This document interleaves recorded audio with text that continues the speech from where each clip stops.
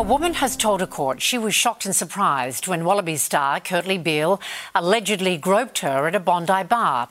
She claims he then sexually assaulted her inside a toilet cubicle. But the rugby union player insists it was consensual. Leonie Ryan reports.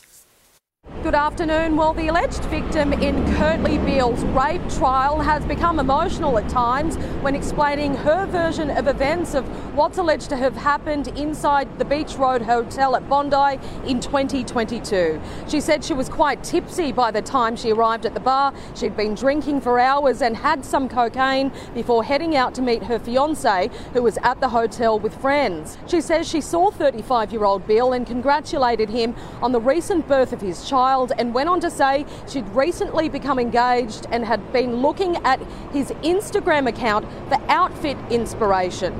The rugby union star is alleged to have looked at her fiancé and told him not to do it because it was a trap. She told the trial while she was standing with a group of friends near the main bar, Beale grabbed her on the buttock. Security vision has shown the alleged victim standing in the pool area near Beale before walking into the bathrooms behind him. She's explained she went into the male toilets because she desperately needed to relieve herself. She says when she went into the cubicle, Beale followed her and locked the door behind him. She says she was using the toilet when Beale is alleged to have sexually assaulted her, despite her repeatedly telling him no.